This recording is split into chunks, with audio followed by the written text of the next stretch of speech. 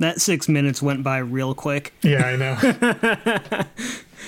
Whenever I hear that type of like really shreddy guitar stuff, whether it's like that or like Joe Satriani or anything like that, the first thing that I think of is always that it would sound exactly at home in either like a video game or an anime. Oh, yeah, totally. Yeah, this one particularly. Yeah, especially this one. It's just like it's exactly that vibe, and that was really cool. Oh yeah. Like this is actually a quarantine album too. Oh, really? He did it in his home studio? Not in his home studio. I think he did it at like all he said was Dream Theater HQ, and I don't exactly know where that is, and I should because I know nearly everything about Dream Theater, but he it was just him and a common state Dream Theater engineer, and they did the whole thing by themselves. And then, of course, the drummer and then the bassist came in under social distancing guidelines, but he actually wrote half of it under quarantine too.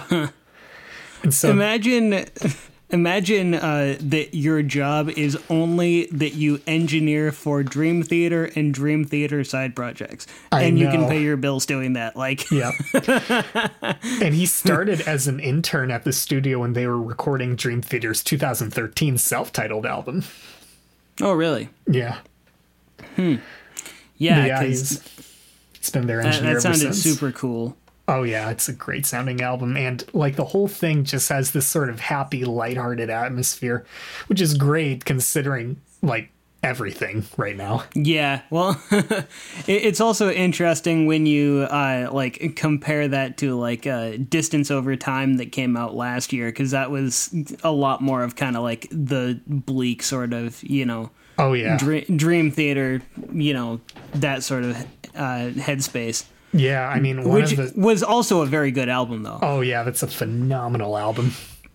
But yeah, there's a lot of really good songs on here. There's one that genuinely surprised me called Out of the Blue, and it's like a jazz blues song, and it's so cool. That sounds amazing. I would love to see, like, you know, shred god John Petrucci doing jazzy stuff like that. That would be cool. Oh yeah, it's great. I need to listen to that as well. Oh yeah, track 5 on the album. Yep. It's also got like a super cool album cover. Oh yeah, it has an absolutely great album cover, and it sort of reminds me of the first album he recorded solo. Like they both have that sort of crashing impact sort of oh look yeah. But yeah, what were you gonna ask though? Oh, I was just going to say that having Mike Portnoy on the album sort of gives a lot of like this old school Dream Theater vibe to a lot of these songs, but it also has a bit of Liquid Tension experiment. And I mean, it also sounds a bit like his first solo album too. So it has, I don't know, it's just a very well-rounded sort of album.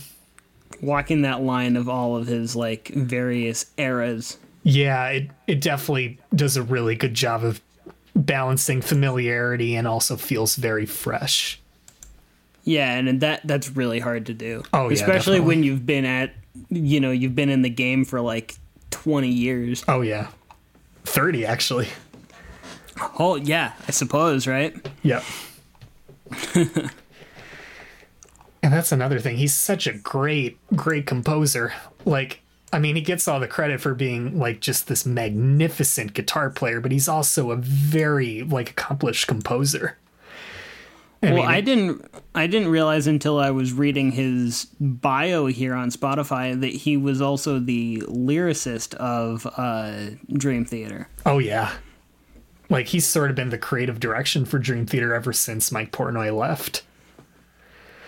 And I mean, hell, Dream Theater's 2016 album, The 2-hour rock opera, all of that came from him. Like the lyrics, the story, the music, and everything. It was just him. And then, but also like the keyboardist contributed half of the musical direction as well. I always find it interesting when the vocalist is not the lyricist. Yeah. Like in bands and stuff like that. Like Rush was the same way because Neil Peart was the lyricist, even though Geddy Lee was the vocalist. That's right. Yeah, I John think Petrucci is sort of like this overlooked creative genius. Yeah, I think that would be a fair statement for sure.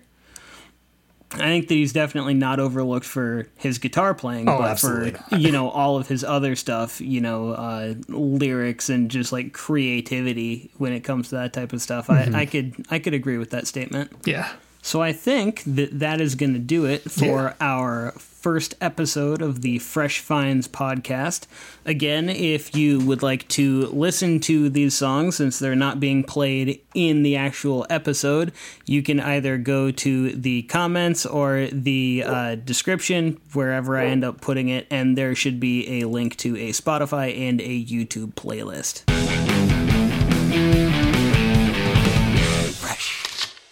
Spark innovation across your federal agency with IT hardware, software, and services from Connection Public Sector Solutions. Your technology procurement challenges will meet their match as Connection's dedicated account managers offer exceptional customer service, and our extensive list of supported federal contracts means you'll always get a price that works for your budget. Learn more about innovation for your agency with Connection Public Sector Solutions at connection.com/fedcontracts.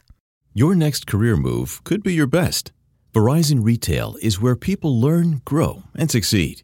We offer the potential to earn up to $50,000 annually and amazing benefits that start on day one. Get perks including half off your wireless phone plan, up to $8,000 per year in tuition assistance, and a 401k match to help you reach your goals. Pursue your ambitions today. Learn more and apply at verizon.com/retail careers.